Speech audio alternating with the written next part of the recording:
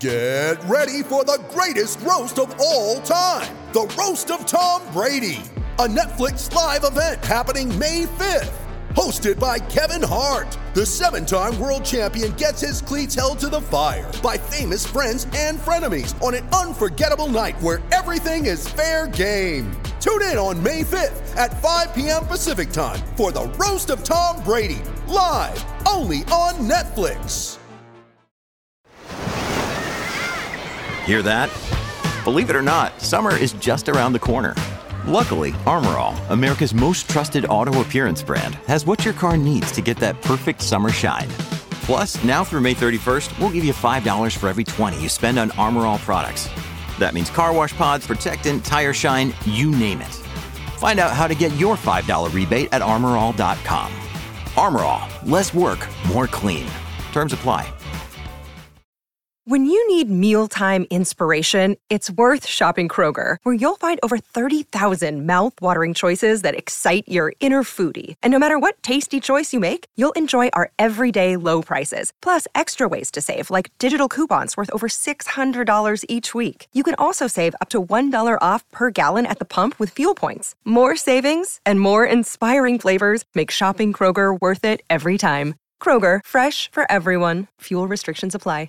Mary redeemed a $50,000 cash prize playing Chumba Casino this year. I was only playing for fun, so winning this was a dream come true. Chumba Casino is America's #1 social casino experience. It's serious fun. With over 80 casino-style games to choose from, you too could win life-changing amounts of cash. Be like Mary. Log on to ChumbaCasino.com and give them a whirl. That's ChumbaCasino.com. No purchase necessary. Void or prohibited by law. 18 plus. Terms and conditions apply. See website for details. The voice in the preceding commercial was not the actual voice of a winner.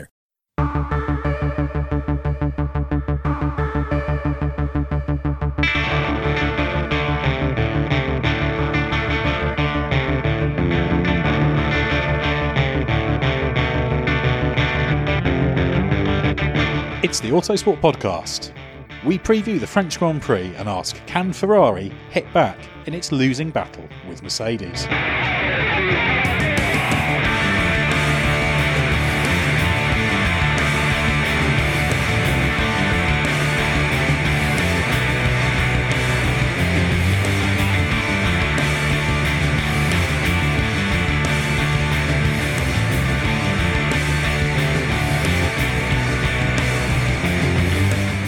This weekend's French Grand Prix is an important one for Ferrari, as not only will the team be desperate to turn the tide, but there's also the small matter of the review of Sebastian Vettel's Canadian Grand Prix time penalty that should be heard ahead of the French Grand Prix.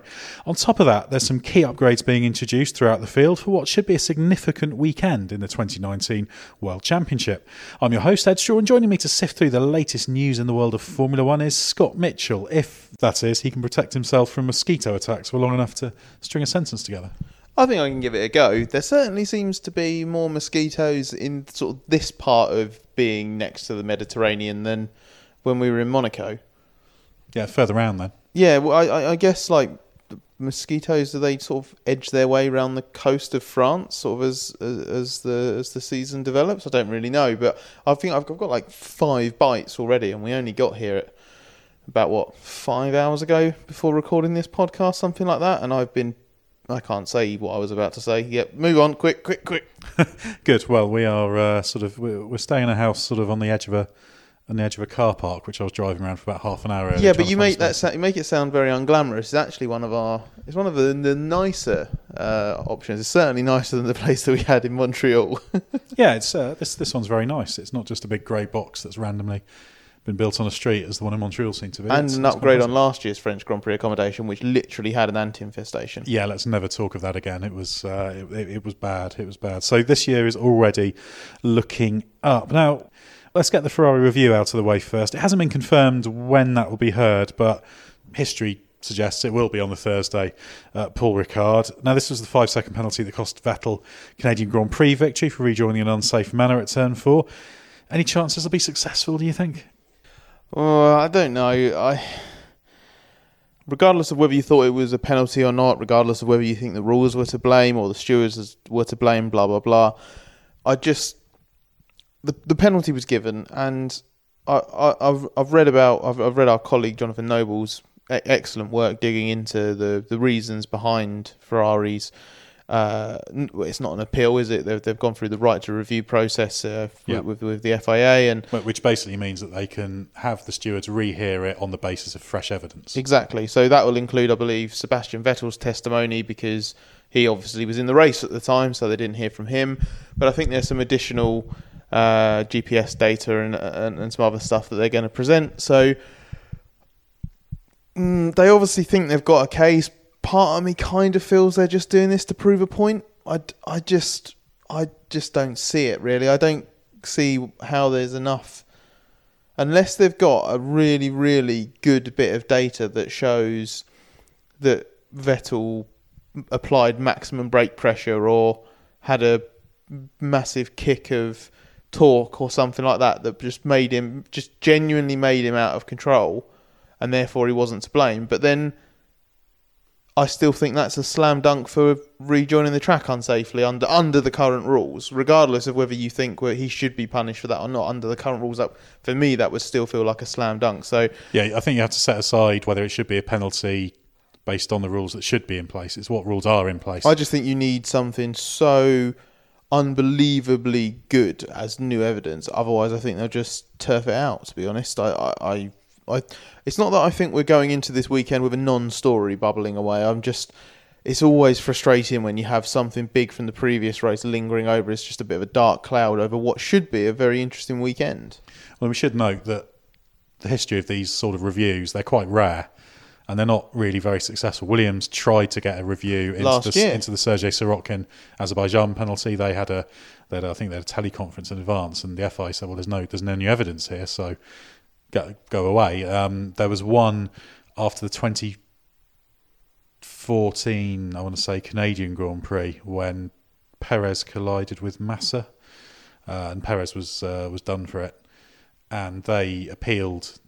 Well, they asked for a review of that, and the review was heard, and they said, well, there's no new evidence. And actually, I don't really understand why Force India appealed on that one, because it was fairly clear that Perez had moved over on Massa, so quite what they were expecting there. So yeah, it's rare that this happens. So you do need the. Well, I suppose it's the opposite of a smoking gun, isn't it? Normally, a smoking gun is the thing that you have to prove you're guilty, whereas they need an anti-smoking gun to show that he wasn't. So it's always possible, but yeah, pretty unlikely. I would be surprised if anything happens. Yeah, I can never rule anything out, but yeah, I mean that'll be heard, and that hopefully will be done and dusted before the serious stuff gets going. So at the time of speaking, we haven't had details about exactly how this will be heard, when it will be heard, but it would be logical to do it on the Thursday. That's what they've done in the past. Well, more importantly for Ferrari, this is a team in dire need of a win, isn't it? It looked like they were going to get it in Canada. That's the second race they definitely should have won. You could argue Azerbaijan was another one they could have won. So it should be a much more balanced picture than Mercedes 7, everyone else 0 this year. They say they've got a few upgrades on the car. It's interesting, actually. Mattia Binotto talked about having a few small evolutions, elements that represent for us a useful step in defining the direction we'll take in developing the car. What we will be bringing won't be the solution to our problems, but the technical feedback we get from these evolutions will be important for the next step we take. So this seems to be as much as anything about validating development paths and that kind of thing, the bits and pieces they'll run here. And it's funny, isn't it? Because Ferrari has been in a little bit of a maelstrom the past few months, hasn't it? Just trying to understand their problems, get their direction, and really make sure they're set on a path that will correct the problems. Well, they've been a bit baffled, haven't they, about what it is specifically they're struggling with. They always said that once they pinpointed it, they believed that they would find a solution very quickly. I think it was in the build-up to Monaco that Binotto said they were beginning to work on new concepts, evaluating new designs and whatnot, but it takes time to put that into practice and for it to happen. So the fact that they've got I think this is going to be the first sort of fruits of that labour. As Binotto says, it's not exactly going to transform their performance here. I see no reason for them to dominate the weekend in the way that they seem to do in Montreal. Okay, they only had in real terms a small performance advantage over Mercedes in Canada, but Vettel was on pole and he was leading the race, and he did win the race on the road. But this is a circuit that suits Merc much better than it suits Ferrari. So I think it will be a tougher weekend for Ferrari. The key thing for them will be what Binotto has hinted at there, that they see things behind the scenes that maybe on paper it looks like just another defeat, if that is indeed what happens, but in reality it could be the sort of thing that leads to a bit of a breakthrough. This is F1, there are no silver bullets, and what Binotto's saying is not that they think they've got something that's going to suddenly transform it, but what they're saying is they need to be confident that they're pursuing the right direction, because they've got a very, very, very small window to turn around 2019 now. It's basically make or break. They need to get the next 2 or 3 Grand Prix right. I think they need at least 2 wins on the board before the summer break to have a hope in hell of overhauling Mercedes. But this is as much about making sure that a development program and everything's in place for 2020 as well, because they're running out of time to set the base of the 2020 car correctly. They need to know that they've fixed the problems that have basically undermined the potential of the 2019 car. And whether that is as simple as simulator correlation, it could well be that they've actually been, the reason that they've been baffled is because everything looks right on the data, and then when it reaches the track, it doesn't correlate properly in reality. Maybe they've spotted that. Maybe that's the sort of thing that they're going to try and validate this weekend. We don't know. Hopefully we'll get some answers once we get to the track. Well, that's what Ferrari will be hoping for as well. And it's difficult for Ferrari because this year they've had such an odd kind of performance profile. The Montreal pace you can kind of put down to the straights if you look at the breakdown in the mini sectors of where in qualifying they were stronger. It was basically pretty much all the straights, and the Mercedes was quicker in pretty much all the corners. The sector involving the hairpin, the Ferrari was quicker through, but the rest were Mercedes in that regard. So they've got that problem. It'll be interesting this weekend because Paul Ricard is a circuit that offers a reasonable chance to load up the tyres quite nicely to get them in the window. It was very hot today, so we could see some quite high track temperatures. That helped Ferrari in Montreal, that helped Ferrari in Bahrain, and it seemed to help Ferrari in Baku, but then go against it as the track temperature dropped during that marathon qualifying session. So that's the interesting thing. I think it'll be frustrating for Ferrari because they do have a car that works sometimes better.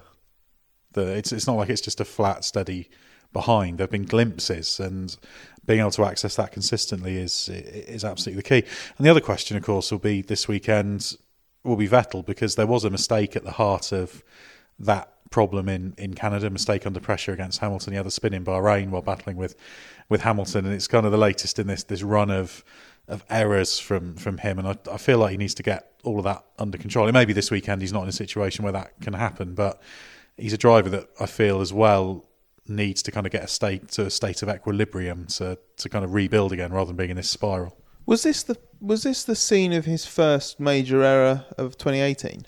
Pretty much. It depends if you want to count his Baku error last year as a major one. He was trying to take the lead. I think that was hit fair a bump, game. Knocked up. It was a mistake, and it was costly. But this was an error in battle that had consequences that wrecked his race. So if people remember, he just messed up his braking first corner into the back of Bottas. He just seems the thing that I find that's very consistent with Vettel's errors is, and obviously Germany was different when he crashed out of the lead, but that was mitigating circumstances again because of the track conditions. I don't think it's necessarily him making a misjudgment in wheel-to-wheel combat so much as I just don't think he's very good at playing the percentages when he's in battle with someone and the dirty air effect is there, because that seems to be the common factor. If you look at the errors that he made on the first lap or early in the races last year, then Monza, for example, or Japan, where he clashed with Max Verstappen, and then again in the United States Grand Prix at Austin, there was always this reference, wasn't there, to the fact that he was in the dirty air and he got caught out by the sudden loss of grip. Well, and in France, the hole in the downforce. The hole in the downforce, and then it was the same in France last year, because if you remember, he got a mega start. He was tucked up right behind Hamilton going into the first corner, really, really close to the diffuser of the Mercedes, and then he brakes, obviously, gives himself some space, and then he just seems to turn, and there's just nothing there. And I just, Canada, the big mistake that led to this massive controversy was partly, we think, caused by the fact that there was a bit of dirty air from the lapped cars in front. So is that maybe at the heart of what Vettel's struggling with? Does he just not leave enough margin when you're in that window where there are other variables at play? That's potentially part of the problem. I'm not sure he's recently been brilliant at his kind of risk analysis, shall we say, in those situations. It's odd because I think a lot of people. I did a column about this on Autosport.com in our Plus subscriber area, talking about the fact that although Vettel, there has been this litany of errors, but he's still a seriously fast racing driver, and he's still currently, on current form, actually is Ferrari's best hope, because Charles Leclerc is taking a little bit of time to bed in. His peaks have been fantastic. His qualifying is probably the area that really needs to be worked on. But, he is still a seriously fast racing driver. His pole lap in Montreal was really strong. His race drive, apart from the mistake, was very, very good. So he's kind of almost there. It's not like he's a useless idiot, as some people will have to. So I almost feel like he needs, if he can have just a run of a couple of races where things just go right, and maybe there is a little bit in battle where he gets the better of Hamilton, which he has done in recent times. He passed Hamilton in Austria last year, That's a brilliant move. And he passed him at Spa last year for victory. So it has happened, but I just I think the difficulty is as well that he's also in a position where the Ferrari, when it's been quicker over the past 18 months, generally it's been a little bit quicker in qualifying, but often in the race, it doesn't have that same advantage. And we saw that in Montreal, and I think that puts him a little bit in harm's way as well, because you've got that problem of being under pressure. And overreaching. Exactly, yeah. So that's the interesting thing. So I think maybe the situation he's in perhaps exaggerates things. I mean, you can't exonerate him from all responsibility, clearly, because there have been errors, but I don't think he's a lost cause. Well, he's not a Jorge Lorenzo, is he? He's not a world champion that's fallen massively from grace and is exposing himself. We had this conversation earlier. Obviously, we're not just stuck in the bubble of F1. We're aware of other stuff that's going on, and there's a really, really good feature on Autosport.com at the moment about Jorge Lorenzo and that Honda dynamic, basically, between him and Marc Marquez. And I was suggesting that Jorge Lorenzo and his time at Ducati and Honda has exposed whatever failings there are in him as a rider, maybe it's just purely adaptability, but he obviously he looked like such a stunning megastar at Yamaha for so long and just looked untouchable, and since he's left it's just unravelled. It's gone from bad to worse, Ducati to Honda so far, and there's a little bit of that trait with Vettel because he's not been at the peak of his powers, according to some people, since he left Red Bull. But I would argue that in 2015 he was excellent in the Ferrari, and I think he's had moments in 2017 and 2018 where he's been very, very impressive as well. And again, as you pointed out, in Montreal he was superb. So I think there's a bit of a tendency. People tend to say, "Oh, Hamilton in the Ferrari would definitely have won in 17 and 18."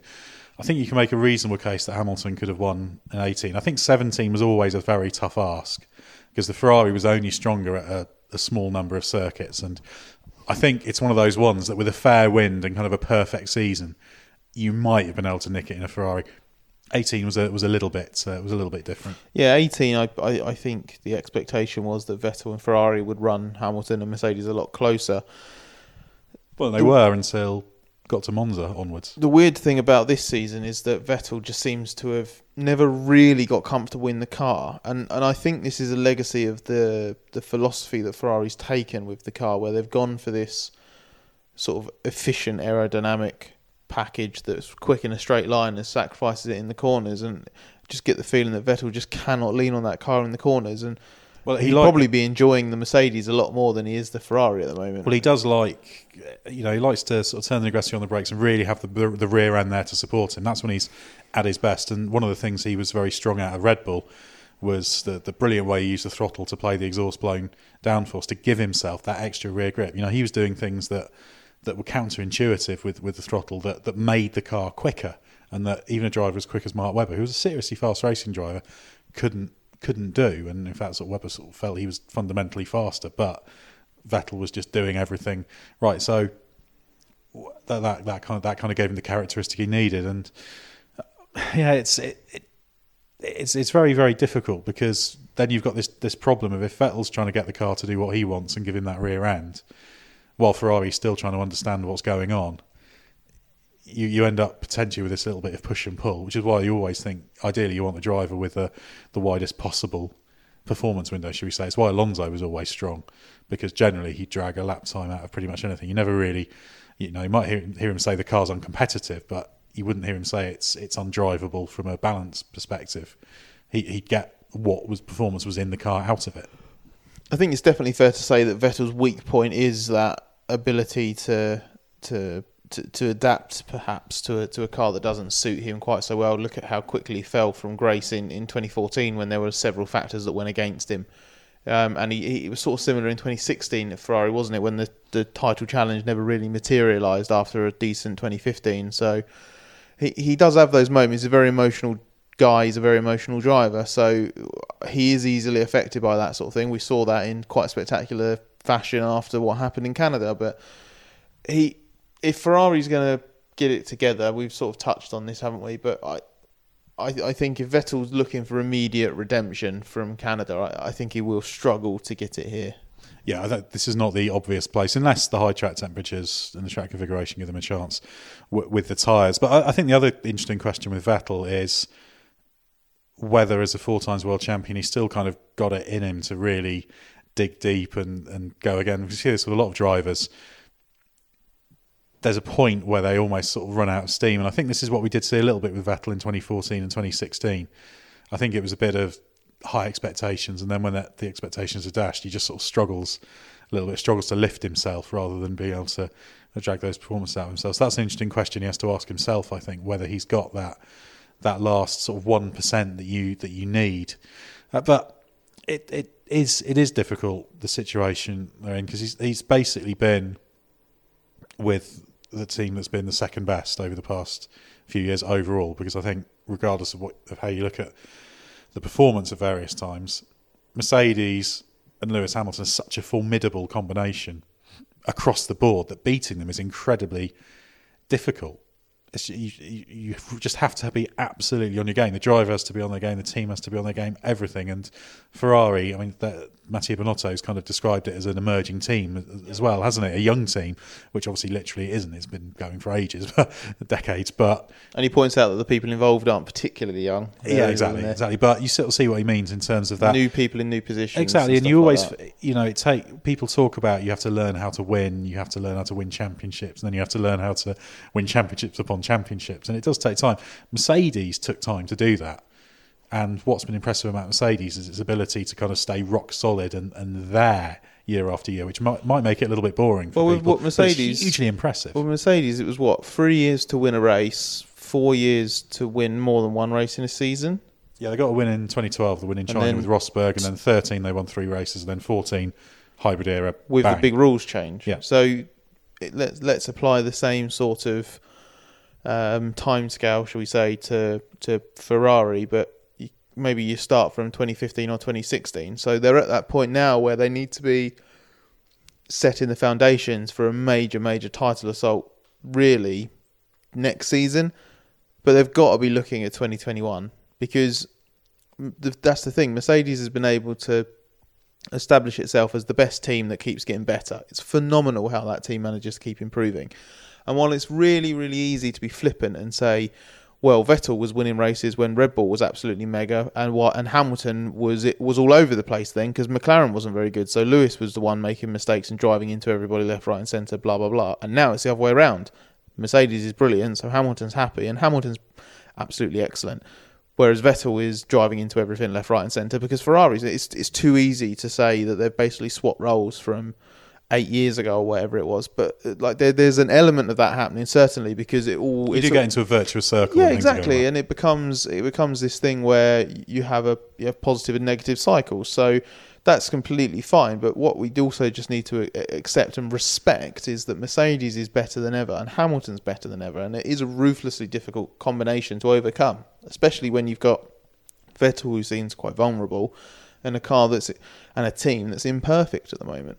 Yeah, exactly. And I think you're right that it's important the next few races, certainly up to the Hungarian Grand Prix ahead of the break, just to kind of get that stability and even if they just get one win in that period, just to settle everything down and think, all right, actually, we have actually won a race. Because, of course, the last win was the USA last year with Kimi Räikkönen, so it was that October. So it's been a long time. A win will be a big deal for that team. I think realistically they'll be looking at... I think they'll fancy their chances at the Red Bull Ring because Ferrari's always looked quite decent there. So plus it's a track, good loading of the tyres as well. Yeah, so that could help. Mercedes will obviously quite like it because they've obviously become very, very good at slower corners and that you can get good drive, especially off of, what's now turn 3, but it's really turn 2 because they've made that bloody left kink, haven't they, before up the hill. That's turn 2. So turn 3 and then the middle section, Merkel fancy themselves there. Bottas is always good at Austria. But I think they'll look at Red Bull Ring.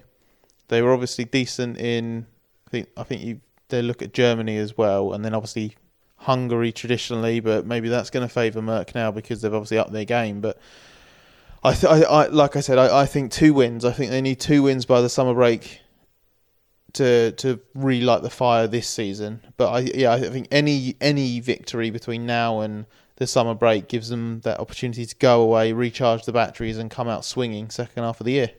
Yeah, rather than going into the break feeling massively down. I mean, if it's almost avoiding going winless. That's probably the key for them, isn't it?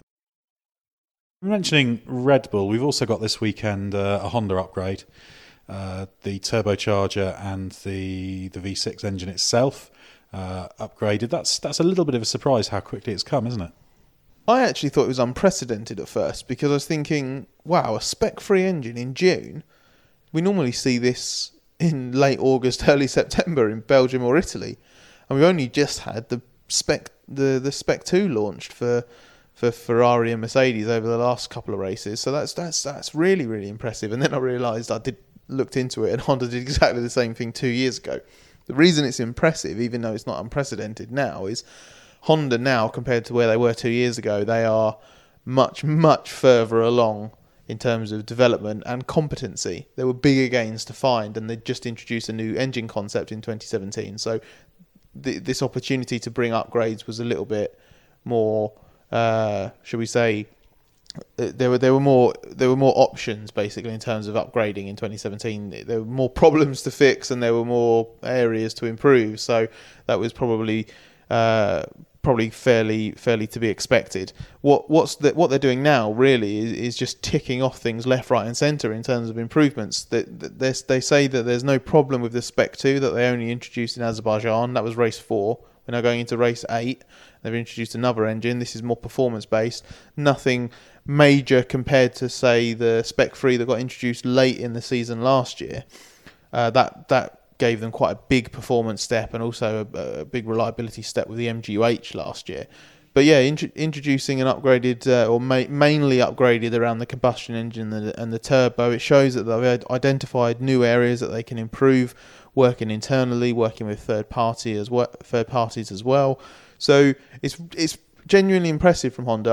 I think they've been very honest whenever they've made changes for reliability reasons, and whenever they identify a problem, they front up about it. They do hold their hands up. Since they've escaped McLaren, I think they've become more comfortable in their own skin, and they've accepted the fact that they need to say when it's bad, because then people will believe them when they say it's good. So even though they're not claiming and trumpeting that this Spec 3 is suddenly going to put them on Merc or Ferrari level, they're very clearly saying the opposite, that they don't believe they're at that stage yet. I do genuinely believe that this was planned. They were able to get the Spec 2 out early in Azerbaijan. That fixed a reliability concern that they had after identifying a quality control problem. Now they've basically got the Spec 3 ready and gone, well, why don't we have it? Like, the sooner the better, right? So they've wheeled it out, and I think that's really impressive, and it's just, all that will do is just that positivity that exists in Red Bull Honda land at the moment. Red Bull will be delighted by this, I'm sure. Yeah, and I think Honda in general, they're much more assured than they were, in that when they first came in, there was a certain level of arrogance and talking about. Remember, they were talking about coming in at the level of Mercedes straight away, engine performance wise, which was always lunacy, and there was a lot of kind of overconfidence at times. And the positive thing is that they have managed to learn from the mistakes and actually get themselves into a situation where they're making really good progress. And we should remember as well, Honda did contemplate walking away after the McLaren deal. They didn't have to do what they did to back themselves to get involved with Toro Rosso as a stepping stone to getting involved with Red Bull. Oh, I've done it the hard way, haven't they? Exactly, and I think huge credit to them, the progress they've made. I mean, Renault have shown how difficult it is. Renault went into the hybrid era with good continuous F1 history under their belts and have struggled for quite some time. Even this season they've had some difficulties. So yeah, credit to Honda. We're starting to see signs. There's still a way to go, but we're starting to see signs of the kind of the mighty Honda, the great engine building company, the great dominant force at times in the 80s and very early 90s. Just hints that it might be possible to get to that. And they've really had to work hard to earn that reputation after the pounding they took with the criticism in the McLaren years. Well, we talked about the impact that a spiral of confidence, good or bad, can have in the context of Vettel and Ferrari and Hamilton.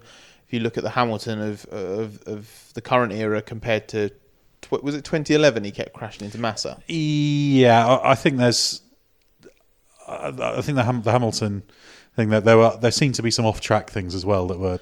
But it's all about that spiral. Well. If you get into but yeah, you certainly got into a spiral. If you get into that situation where you've got like a happy bubble and a negative bubble, then obviously everything just seems to work better, doesn't it? And Honda seems to have established that now. They've got through that rebuilding year with Toro Rosso. They still had high expectations because Toro Rosso wasn't just going to let them build a rubbish engine, and they had to win over Red Bull early in 2018 as well. They've managed to rectify a bunch of the reliability problems that were holding them back. That was another major hurdle that they cleared last year, and it's that success in not everything that they've thrown on the car has worked. They had to, if you remember, they tried to introduce the Spec 3 in 2018 in Russia, which was already a little bit late, I think, and they had to delay it a week because they found a little bit of a drivability problem in free practice in Russia, so they rolled it out on home soil at Suzuka a week later. So it hasn't been perfect, but the good thing is that they've not been knocked back by it. They haven't run away, tail between their legs. Like you said, they chose to persevere. They chose to prove that they belong. And the progress that they've made over the last 2 years, if you think back to when McLaren decided to call it quits with Honda, when they failed to introduce, I think, what was meant to be like officially termed Spec 4 or something like that for the Belgian Grand Prix. They were meant to reach a certain performance parameter, weren't they? And they basically said that they failed and they only brought Spec 3.5 or whatever they termed it as. They're now, this less than 2 years later, and they're bringing a Spec 3 after 7 complete races, six months into the year.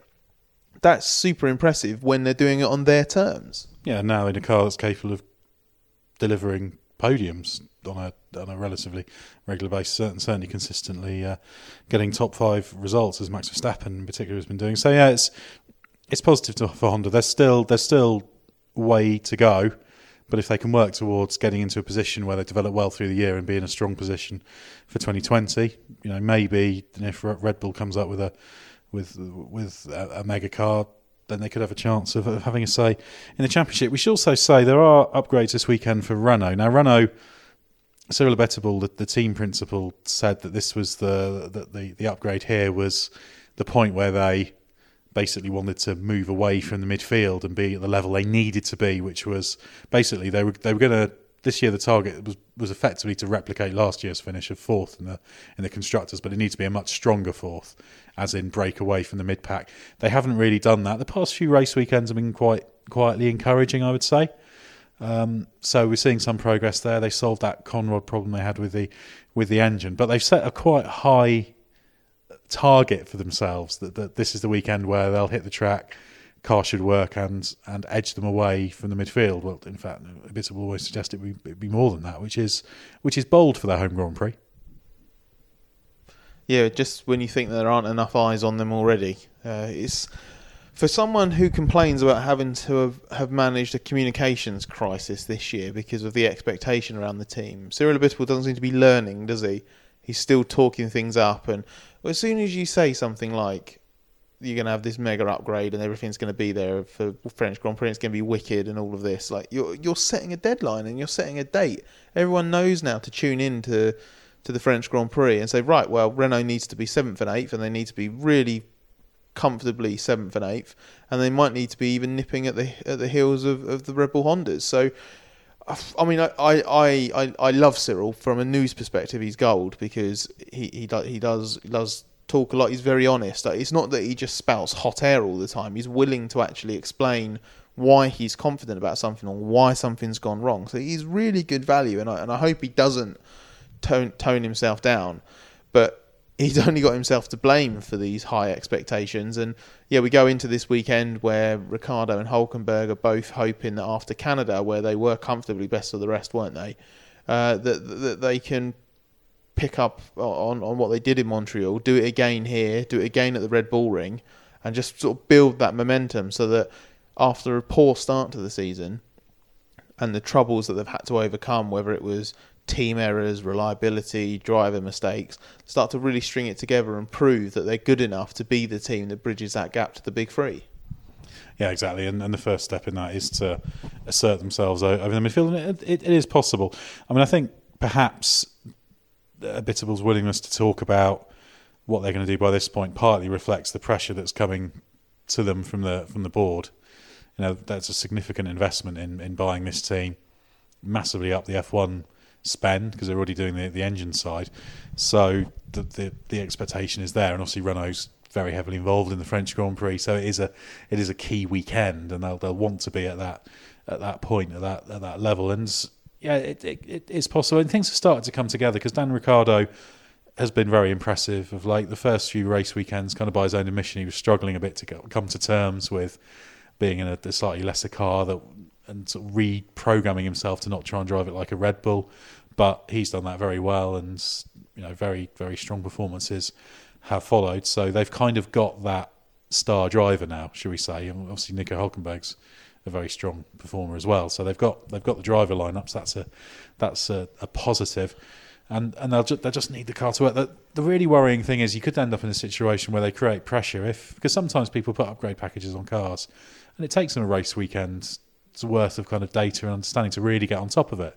It could take them a couple of race weekends, and if it doesn't just hit the track and work, that builds pressure, and then sometimes when the pressure's there and the desire to perform bad decisions are made, they try and rush it rather than just focusing on the process of going A, B, C, D, working through it to get the best out of it. That's the little bit of a worry that they could get themselves into a bit of a cul-de-sac if they're not very disciplined.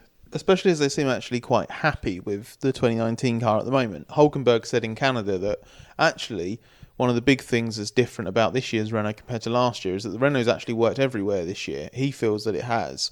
It's just different things have sort of covered that up. So whereas last year they were quite like, they would slip back, wouldn't they? They'd have races where others sort of peaked and jumped ahead of them. Whereas this year, the sort of suggestion, or certainly what I took from it, was that they've cured that sort of ability to have missing weekends in terms of performance, and the performance is there. They're just not necessarily extracting it. So if they've got that good a base, it would be problematic if they muddy the waters a little bit with a big upgrade. Because if they're introducing a lot, it only takes one of those things not to work as expected, and suddenly you're doing what Toro Rosso did last year, where you introduce this major package and you go, well, what's gone wrong? And you start taking bits off to work out what's not working, and it becomes a mess. And Renault can't afford to do that, as you say, especially at a weekend like this where all the big wigs are going to be there. It's a big, big race for Renault. They've built up a lot of hype for it, so now they need to go out there and deliver. Exactly. And again, it's what people want to see in Formula One.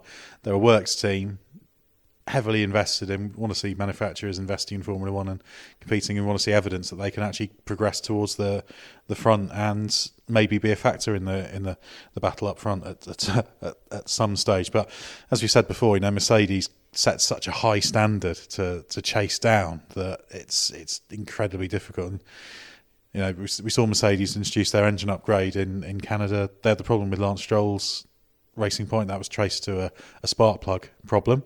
So they've understood that problem that caused an engine failure, and sounds like they're reasonably confident of being on top of that. So that's kind of the level you're shooting at. Mercedes doesn't put a foot wrong maybe it puts half a foot wrong, but they're just always there pushing on.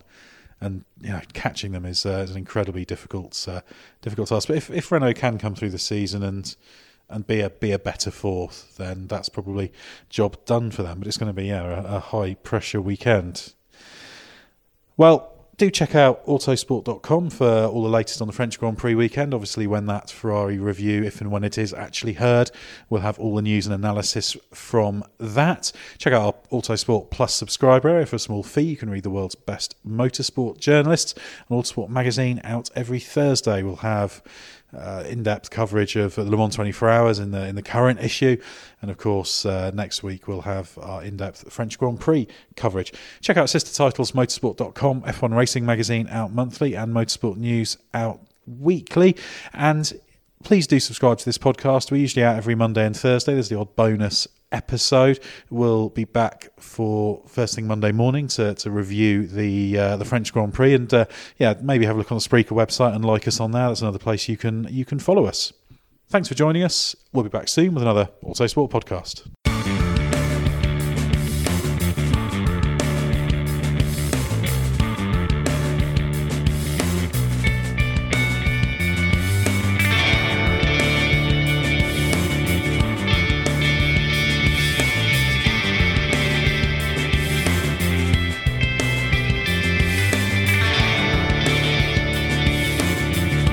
Music is 6am by Trilo, written by Marcus Simmons. See soundcloud.com/Trilo Music.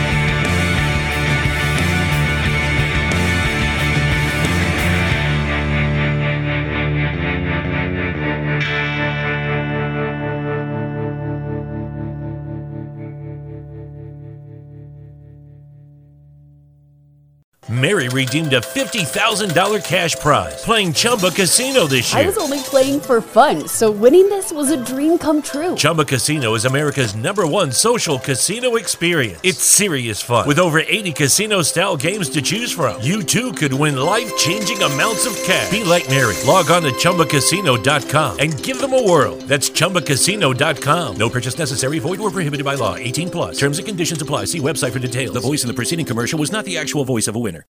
Sports Social Podcast Network.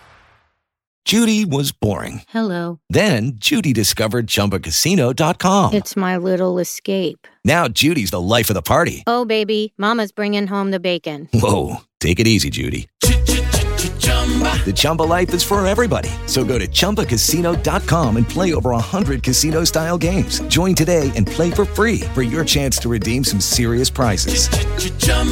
ChumbaCasino.com. No purchase necessary. Void where prohibited by law. 18+. Terms and conditions apply. See website for details.